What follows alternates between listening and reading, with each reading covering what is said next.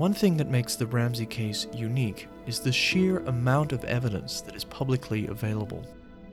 With crime scene photographs, police reports, and interview transcripts, it's remarkable how much of the evidence is in the public domain.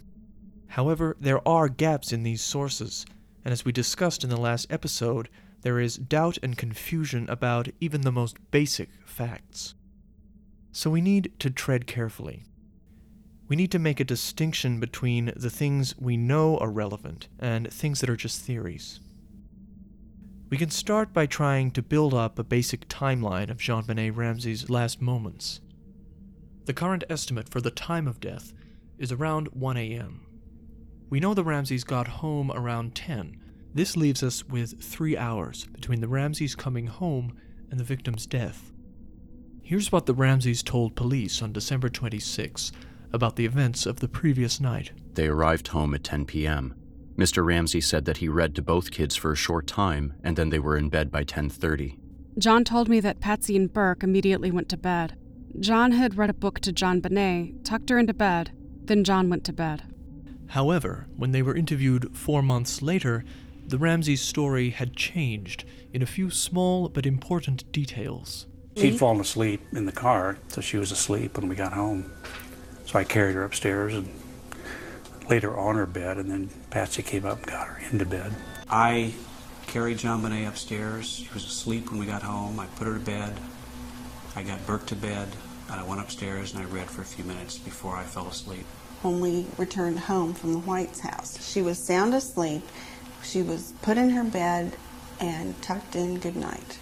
So according to this new story, JonBenet fell asleep in the car and didn't wake up at any point that night, not even when Patsy apparently changed her pants before tucking her into bed.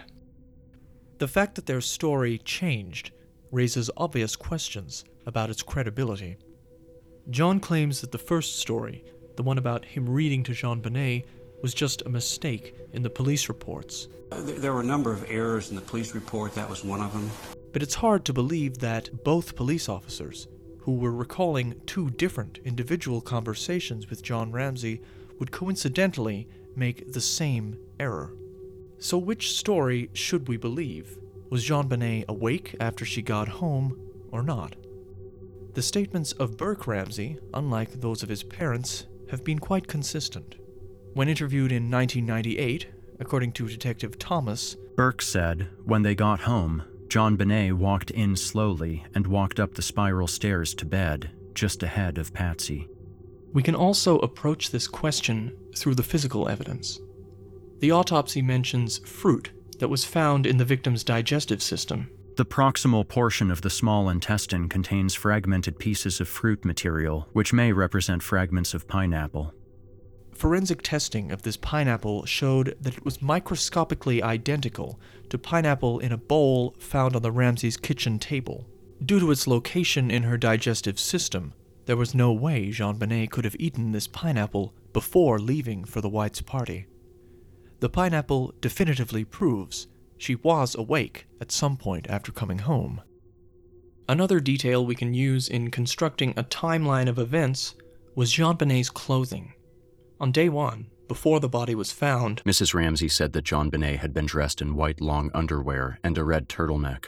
But when she was found in the cellar, she was wearing the same sequined white shirt she had worn to the Whites' Christmas party. 4 months later, the Ramseys claimed they had put JonBenet to bed in the exact outfit she was found in. It's hard to imagine why a parent would put their child to bed after getting home from a party without changing them into their pajamas.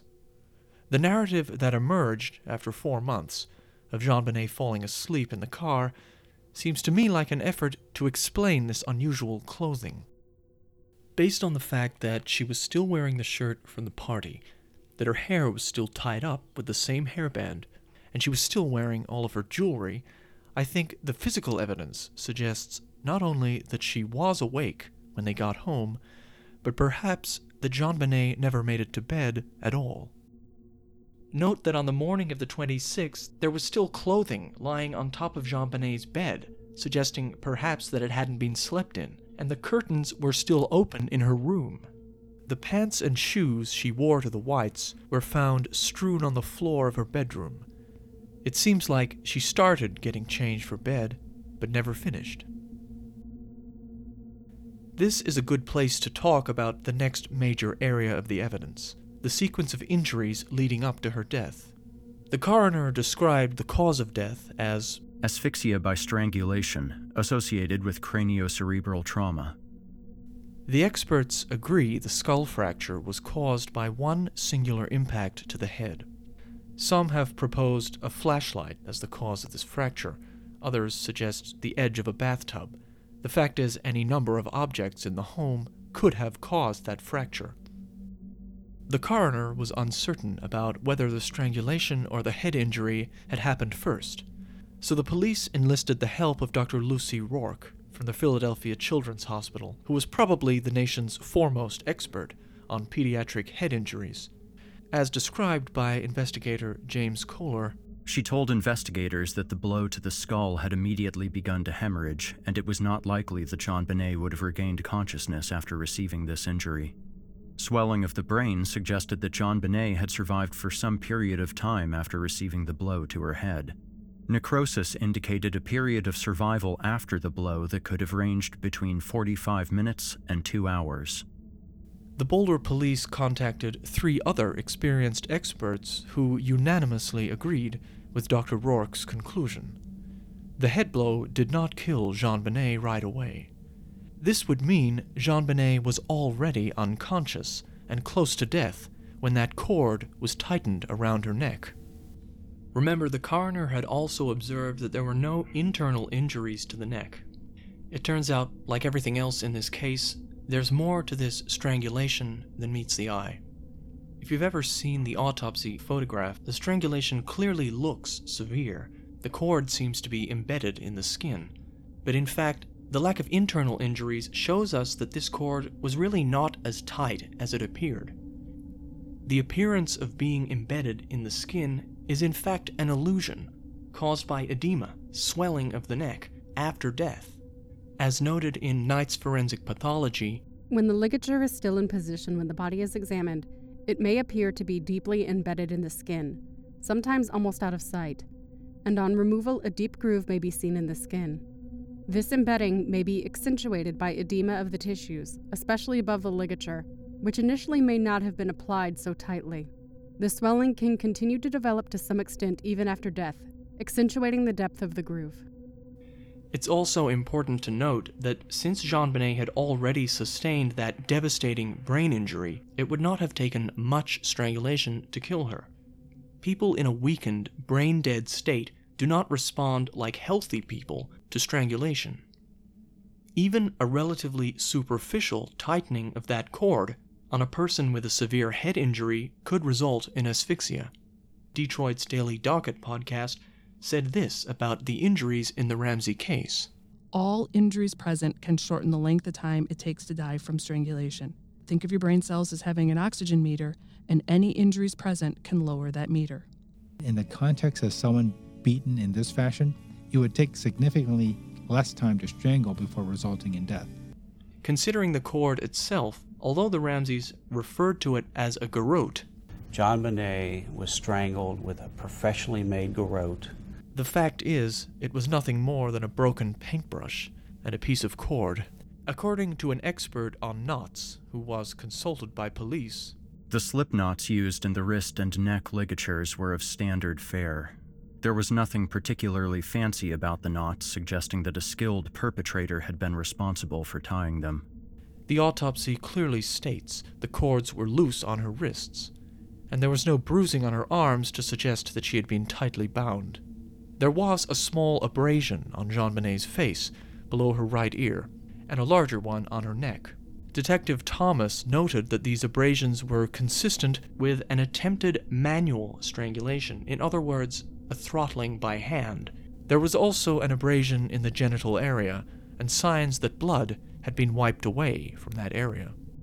These facts, along with the use of objects from inside the home, led investigators to the theory of staging. Staging is when an offender tries to misdirect an investigation by making a crime scene look like something it's not, as stated by FBI profiler Greg McCrary. The reason offenders stage crime scenes is because without it, they're the primary suspect, so they have to come up with a false motive to try and mislead investigators. The sequence, according to this theory, would be something like this. JonBenet got home and ate pineapple. At some point, her bottom half was undressed, and there was some kind of altercation. Based on the abrasions on her body, it's likely there was a sexual assault and a brief period of manual strangulation or throttling, which created marks on her face and neck. This altercation led to her being struck hard on the head. This would have left JonBenet completely unconscious and brain dead, with conspicuous marks on her neck and genitals, marks that could not be explained away as some kind of accident. At this point, according to the staging theory, the decision was made to cover up what had happened and stage a different kind of crime. The genital area was wiped clean in the hope that the sexual assault would never be detected. Since she already had marks on her neck, the offender created the seemingly professional garrote, adding the wrist cord and the tape to make this look like a kidnapping gone wrong. Perhaps this person wrongly believed that JonBenet was already dead, and added the cord purely for visual effect, or perhaps they intended to ensure that she was dead as the ultimate cover-up. Whatever their motivation, we know that cord was not tightened enough to create internal injuries to the neck. Nevertheless, in her extremely weakened state, JonBenet very quickly died from a lack of oxygen after the application of that cord. Interestingly, the clothing found on JonBenet's body is also suggestive of a hurried attempt to literally cover up her lower half. The underwear she was found in were several sizes too large for JonBenet. According to Patsy, those underwear had been bought as a Christmas present for an older relative. The idea that JonBenet would wear these to bed makes no sense. Rather, if they were indeed a gift for a relative, they would have been kept downstairs in the basement with the other Christmas presents. The long johns, on the other hand, seemed a little small for a 6-year-old. They were boys' long johns, and had apparently belonged to Burke several years earlier. Their elastic appeared quite worn. Interestingly, a plastic bag, allegedly containing old clothes for donation to charity, was photographed lying conspicuously on the spiral staircase on December 26, very close to where the ransom note was supposedly found. Is it possible that this plastic bag was the source for those long johns? Based on this clothing, it seems like whoever was staging the body was only using items from the lower floors of the house. Perhaps they didn't want to risk going upstairs, where family members were asleep. One thing is clear. This person certainly knew their way around the Ramsey home. Moving on from this rough sequence of events, we can look to the forensic evidence for clues as to who exactly may have been involved.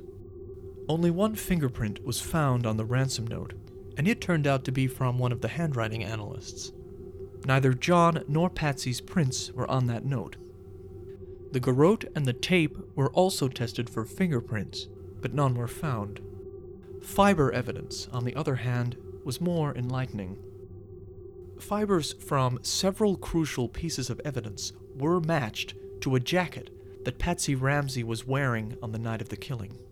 We believe that fibers from her jacket were found in the paint tray, were found tied into the ligature found on JonBenet's neck, were found on the blanket that she's wrapped in, were found on the duct tape that's found on her mouth. In addition to these areas, fibers consistent with that jacket were also found on the floor of the wine cellar and on the wrist cord. That's no less than 6 areas which we know the perpetrator came into contact with where those fibers were found. Patsy Ramsey offered the following excuse for those jacket fibers. After John discovered the body, when I laid eyes on her, I knelt down and hugged her. My sweater fibers, or whatever I had on that morning, are going to transfer to her clothing. The only problem with this is, on the 26th, when the body was found, Patsy wasn't even wearing that jacket, and the duct tape and the blanket were still down in the basement. So her explanation makes no sense. Interestingly, that jacket is yet another area where Patsy Ramsey changed her story. In her first formal interview in 1997, when asked what she had been wearing that night, she didn't even mention a jacket, instead claiming that she was just wearing a Christmas sweater. When police examined photographs from the Whites' party, they saw Patsy was wearing a jacket. In her 1998 interview, she claimed she'd simply forgotten about it. I mean, until I saw this picture, I had thought that I had worn my Christmas sweater to their house, the little bobbly one. And then I saw this picture and I said, oh, I must have worn that. She finally handed it over to police. That's when they discovered its fibers were a match for several pieces of evidence, including the murder weapon. Another detail that deserves a closer look is the vaginal trauma. Police consulted 4 separate experts on the genital injuries.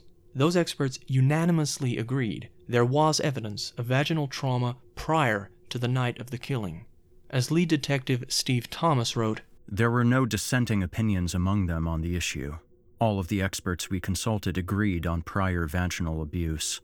Dr. John McCann from UC Davis observed scarring, indicating that an injury had occurred in that area at least 10 days before the killing. Another expert, Dr. Richard Krugman, agreed that there was evidence of trauma, but he said it was more consistent with a kind of physical abuse, an act of violent punishment, rather than something done for sexual gratification. John and Patsy Ramsey both staunchly denied any suggestion of prior abuse. In a TV interview, Detective Thomas put the evidence directly to the Ramseys. Well, the pediatric experts said that this little girl, prior to the night she died, had been subjected to previous vaginal trauma. Could I ask who they are? Because this is in the same category as the so-called linguistics expert. For the record, the names of those experts are Dr. John McCann, Dr. Valerie Rao, Dr. Richard Krugman, and Dr. James Monteleone. Although the Ramseys were very consistent in their denial of the signs of prior abuse, their position on the assault that occurred on the night of her death is more complicated. It's perhaps the only area of this case where John and Patsy don't seem to be in complete agreement. Whenever Patsy Ramsey was asked about this topic, she seemed unwilling to acknowledge any sexual assault at all, not even on the night of JonBenet's death. What is your understanding as far as a possible sexual assault? I think that's inconclusive. I've been told that there was no penetration. If it was a pedophile, was your daughter sexually abused? I don't believe there's conclusive evidence of that. We don't know. You don't know if any sexual activity took place? It's not clear to me that there was. We don't know. It's one of those questions you don't want to know the answer to, frankly. But in the years since Patsy's death, John Ramsey seems to have accepted the narrative that JonBenet was molested on the night of her death. At least, he appears in several documentaries which claim that the crime was sexually motivated. Of course, the Ramseys' main defender, Lou Smith, has stated all along that sexual abuse was involved.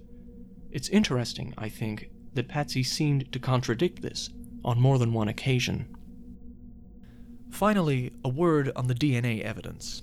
It's one of the most frequently discussed and frequently misreported areas in this case. The vast majority of DNA found on the evidence belonged to JonBenet herself. As DNA detection technology has become increasingly sensitive over the years, the evidence has been retested numerous times.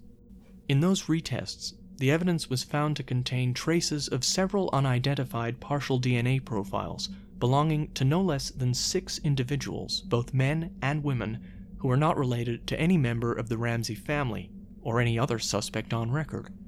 The Ramseys claim that the presence of these minuscule amounts of foreign DNA proves their innocence. And so it just was overwhelmingly conclusive that this was indeed the killer's DNA. But unless you are prepared to accept that a gang of 6 intruders broke into the house that night, it's hard to agree with John Ramsey's conclusion.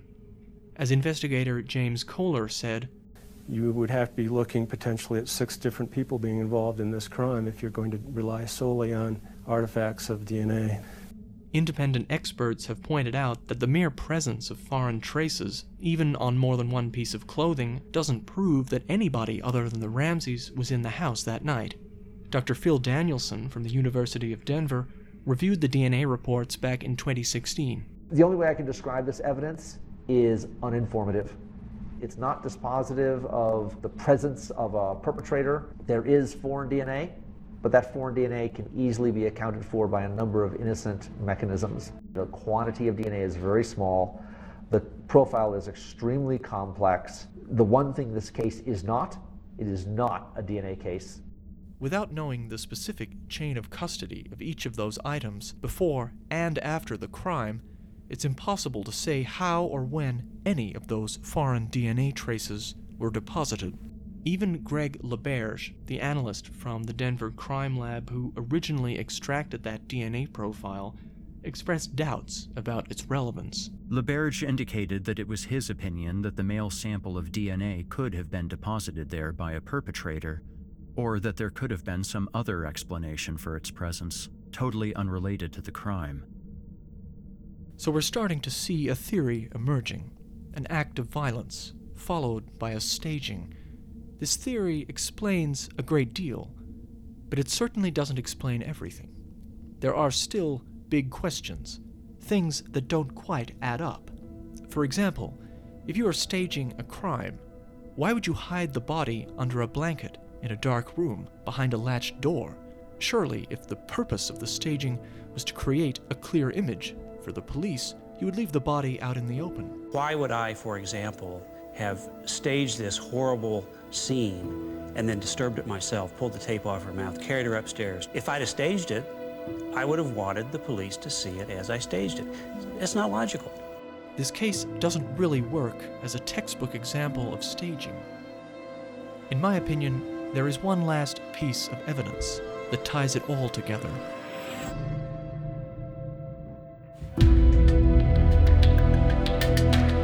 This podcast features music from Coag on YouTube and Lucor on Audio Jungle. Vocal contributions from Eric Peabody and Meredith Nudo. Production assistance provided by Magnolia Studios. Visit our site for full attributions and references.